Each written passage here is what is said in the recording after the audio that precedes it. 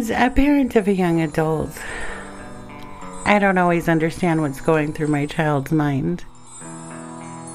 They turn into adults seemingly overnight, and then they're off to college or a new job, and their needs are not always in the forefront of our minds.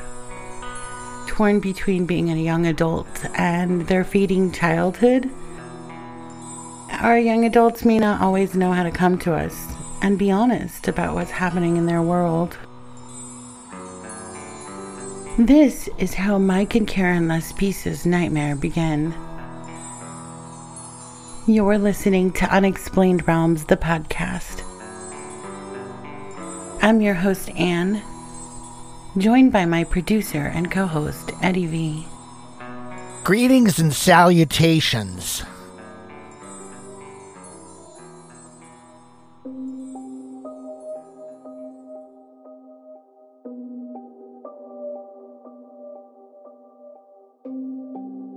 Mike and Karen Laspisa gave birth to a baby boy on April 30th, 1994. Bryce seemingly had a normal and uneventful childhood. As the only child of Mike and Karen, he was a 2012 high school graduate from Naperville High School in Illinois, and his parents, Mike and Karen, retire early from their jobs the same year Bryce graduates from high school. They then decide to move to Laguna Niguel, California. While in California, 19-year-old Bryce makes a decision to attend college in Rocklin. This is 7 hours away from his parents' Laguna Niguel home. He begins his freshman year at Sierra Community College. Freshman year seemingly is uneventful, or at least nothing is reported. Bryce studied graphic design and completed his freshman year in good standing. He then packed his apartment and went home for the summer.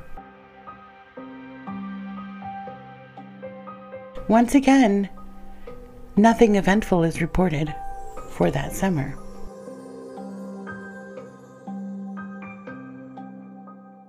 He spent it with his parents and headed back to begin his sophomore year, a few weeks before classes actually started. Classes would start August 27th, 2013, and Bryce and his friends drink and party a lot in this time before classes begin.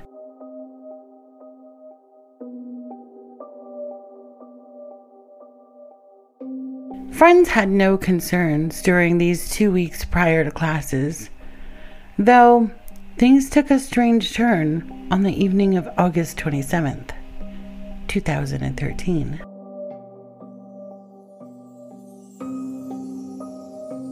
After his classes that day, Bryce spoke to his mom on the phone and said classes were great.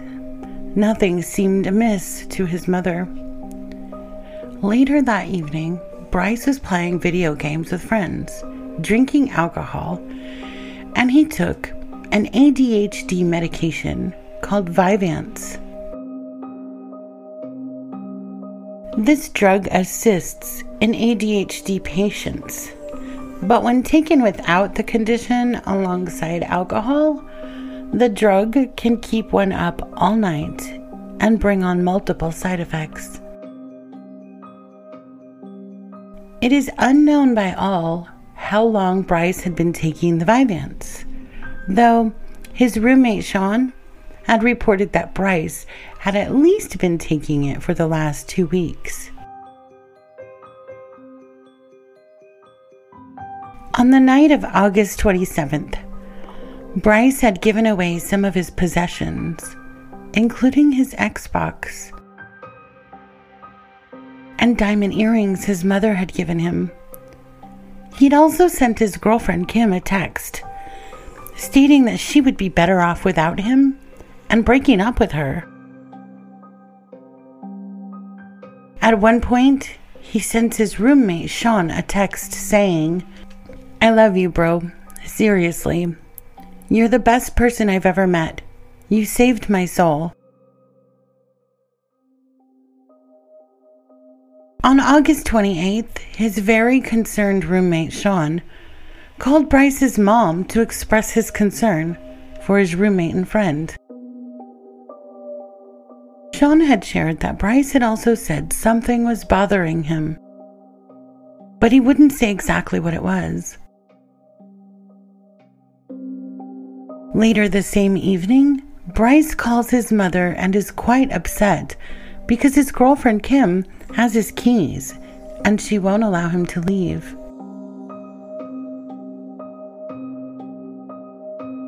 Even though Bryce had broken up with his girlfriend, he still drove 90 miles from his apartment to her home in Chico, California. During this issue, Bryce's mom, Karen, speaks to Kim and states she sees no reason why Bryce cannot leave in his own car. His mother felt that he sounded lucid and coherent, but when she asked him what was wrong, he stated that he needed to talk to her and had a lot to tell her. His mother, Karen, offered to come up to Rockland to see him, but he didn't want her to come to see him.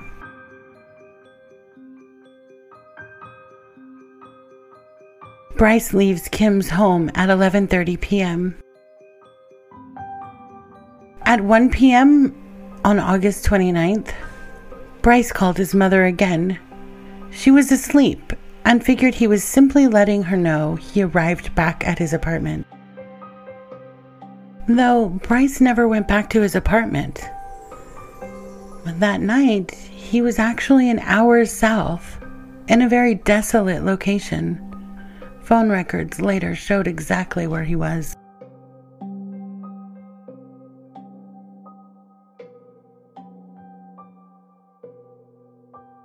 The morning of August 29th, the Laspisas received a phone call from their car insurance company stating that the Toyota Highlander that Bryce drove had called for roadside assistance. Concerned, Karen tries to call Bryce. He doesn't answer. She then calls Sean, Bryce's roommate, who reports that Bryce never came home. Mike and Karen Laspisa began looking through credit card transactions online to see if they could pinpoint where Bryce was. They found a transaction for Castro Tire in Buttonwillow, California. This location is only 3 hours from Laspisa's home in Laguna Niguel. It appeared Bryce may have been on his way home, though they still couldn't reach him by cell phone. By noon, they were extremely concerned, as he should have arrived home within 3 hours. They called the shop that assisted Bryce to see if anyone knows what could have possibly happened. They spoke to a man named Christian, who does remember assisting Bryce around 9 a.m. that morning. He shared with the Laspisas that Bryce had run out of gas and charged about $20 on his parents' credit card.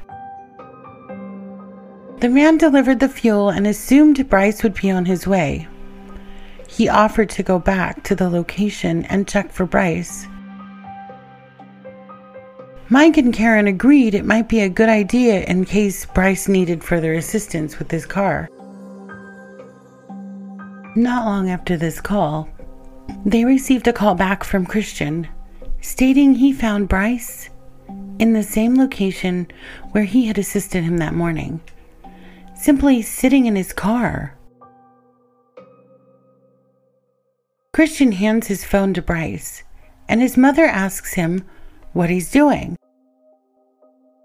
Bryce says, "Nothing." concerned, but she doesn't press for answers. She tells him to fill his gas tank and head home. Bryce filled his gas tank and headed towards home. This time, he was expected to arrive within 3 hours, which would be around 3 p.m. Though, by 3:30 p.m., Bryce had not arrived, and he was still not answering his phone.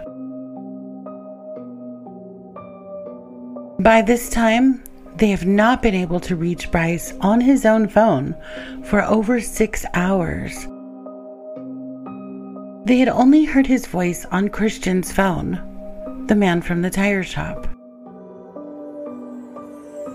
At 6 p.m. on August 29th, Mike and Karen Laspisa filed a report in Orange County. AT&T performs an emergency ping on Bryce's phone. His phone pings in Buttonwillow, California. This is the same location he called for roadside assistance at 9 a.m. and was later found at noon by a man from the tire shop. This means Bryce is possibly still in Buttonwillow. With no understanding as to why he's still there, they call Kern County authorities. Deputies are sent out to look for Bryce in Buttonwillow. At 9 p.m., deputies find Bryce 8 miles from where he had gotten gas earlier that day. In 9 hours, Bryce had only moved his vehicle 8 miles.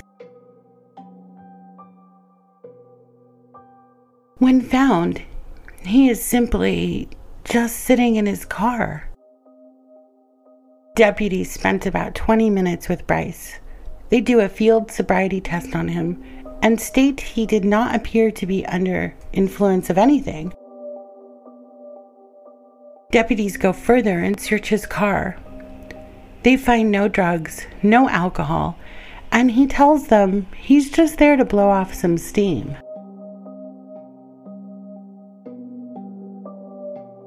The deputies ask him to call his parents immediately, but Bryce was very hesitant. So deputies dial the number for him.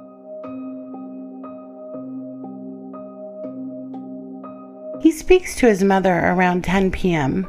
and she asks him what he's doing. He replies, "I'm going to hang out with friends." She does not press him for details. She tells him to get something to eat and come home. Not long after this, Mike and Karen receive a call from Christian from the tire shop. He noticed a missed call on his phone, but realized it must have been from earlier. Mike and Karen fill Christian in on what's happening. He offers to go back to the location and check for Bryce once again. They tell Christian not to worry, as deputies have already been there, but he insists. When Christian arrives at the location, when deputies found him, Bryce was still there. He is still simply just sitting in his car. Christian urges Bryce to go home and follows him to the freeway. Once on the freeway, Christian follows for a short distance, then gets off, assuming Bryce is finally on his way home now. At 11 p.m., Bryce purchased something to drink in Buttonwillow. He spent $1.71. He told his mother he was on I-5 South and on his way home. His parents asked for landmarks to see if he was on the right path, but he wouldn't give them any information. He simply said, "It's too dark. I can't see any." During this night, transactions show he purchased more gas at a Valero gas station. His spending $39. By 2 a.m., he calls his mother and tells her he's just too tired to continue driving. His parents agree and tell him to find a place to sleep in his car and get back on the road. It is believed that by this time, Bryce has been awake for 48 straight hours. Bryce never pulled off the road that night. In fact, he drove 90 more minutes till he arrived at Castaic Lake.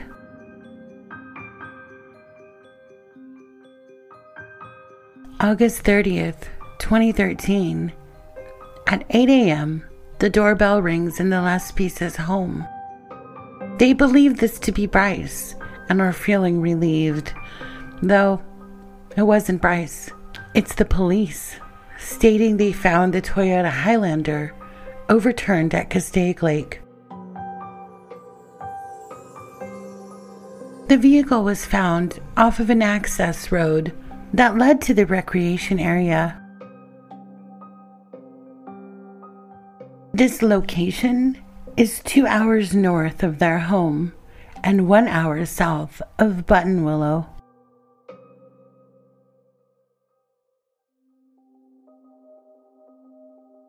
Based on CCTV footage, it appears Bryce was driving on Lake Hughes Road near Castaic Lake, just minutes after telling his mother he would be pulling over. 2:15 a.m. was the first sighting of Bryce on the footage. The same camera provided footage of Bryce driving up the road again at 4:29 a.m. At the top of the embankment where the vehicle had gone off, there were tire tracks. To descend the embankment in that fashion, he must have used a high rate of speed. There were no traces of the brakes being used. It appeared that Bryce had tried to take his own life by driving into the lake, though the lake was an illusion, as it was not as close as it appeared. It appears at the top of the embankment that you would be able to drive straight into the lake, but really, you would come to a 25-foot drop. This is where his car landed. When the vehicle was found, the back window was broken out from the inside, and Bryce's possessions were still in the car, though they found his laptop and cell phone inside the car and his duffel bag outside of the car. They also found a few drops of Bryce's blood in the car.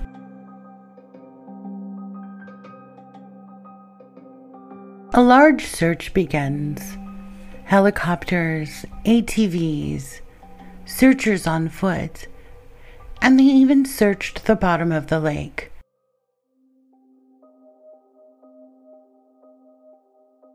They found no traces of Bryce. On day 9 of the search for Bryce, authorities bring in bloodhounds. His scent was tracked from his car to a truck stop across the street. No other clues have been found, and it is unknown if Bryce is alive.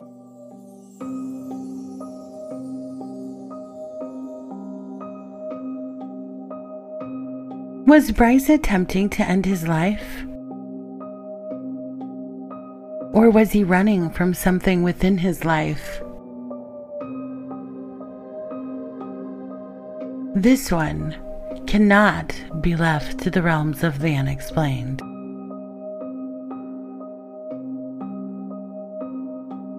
If you have information or have seen Bryce, please contact the Los Angeles County Sheriff at 323-890-5500 or call 1-800-522-4700. The Lost.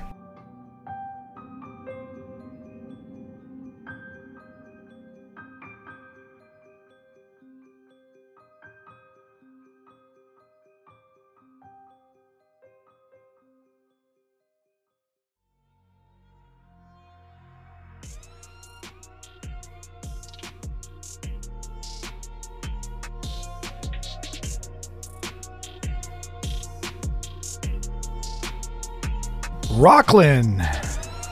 I know a lot of people from the Roseville, Rockland area. My son's mom, she went to Sierra College when she was that age. Yeah, Rockland isn't that far from us.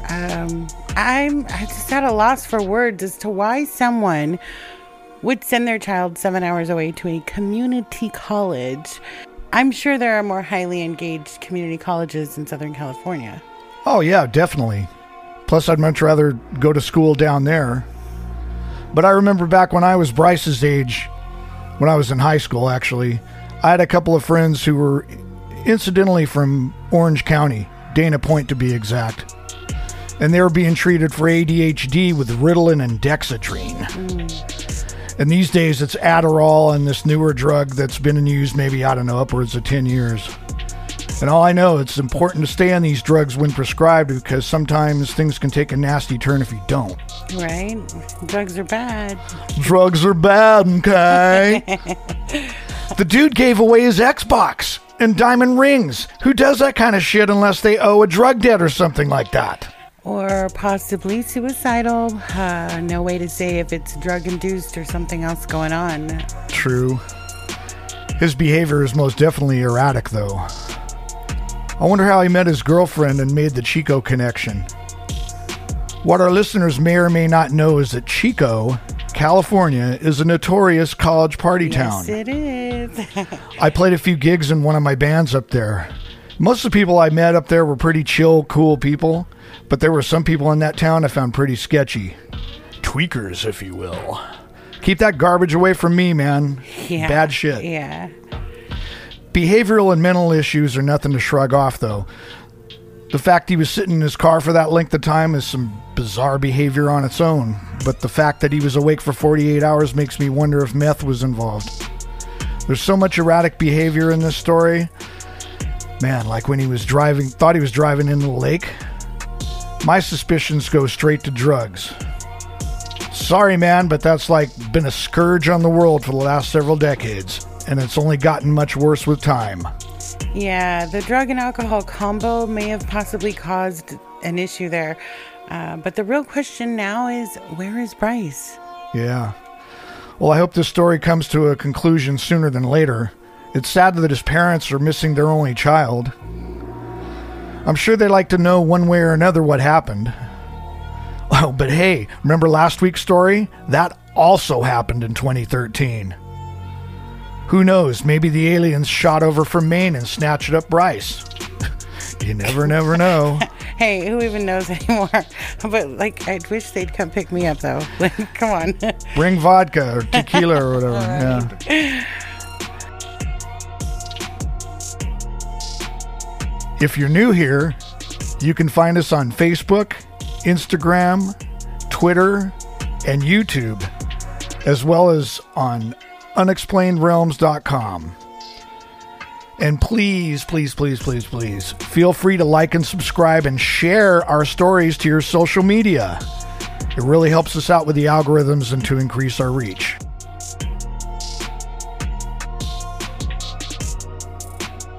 Support for this podcast comes from Anchor.fm and V Media Studios. And that, my friends, is a wrap. Let's go get drunk. Can I get a cocktail? Waitress?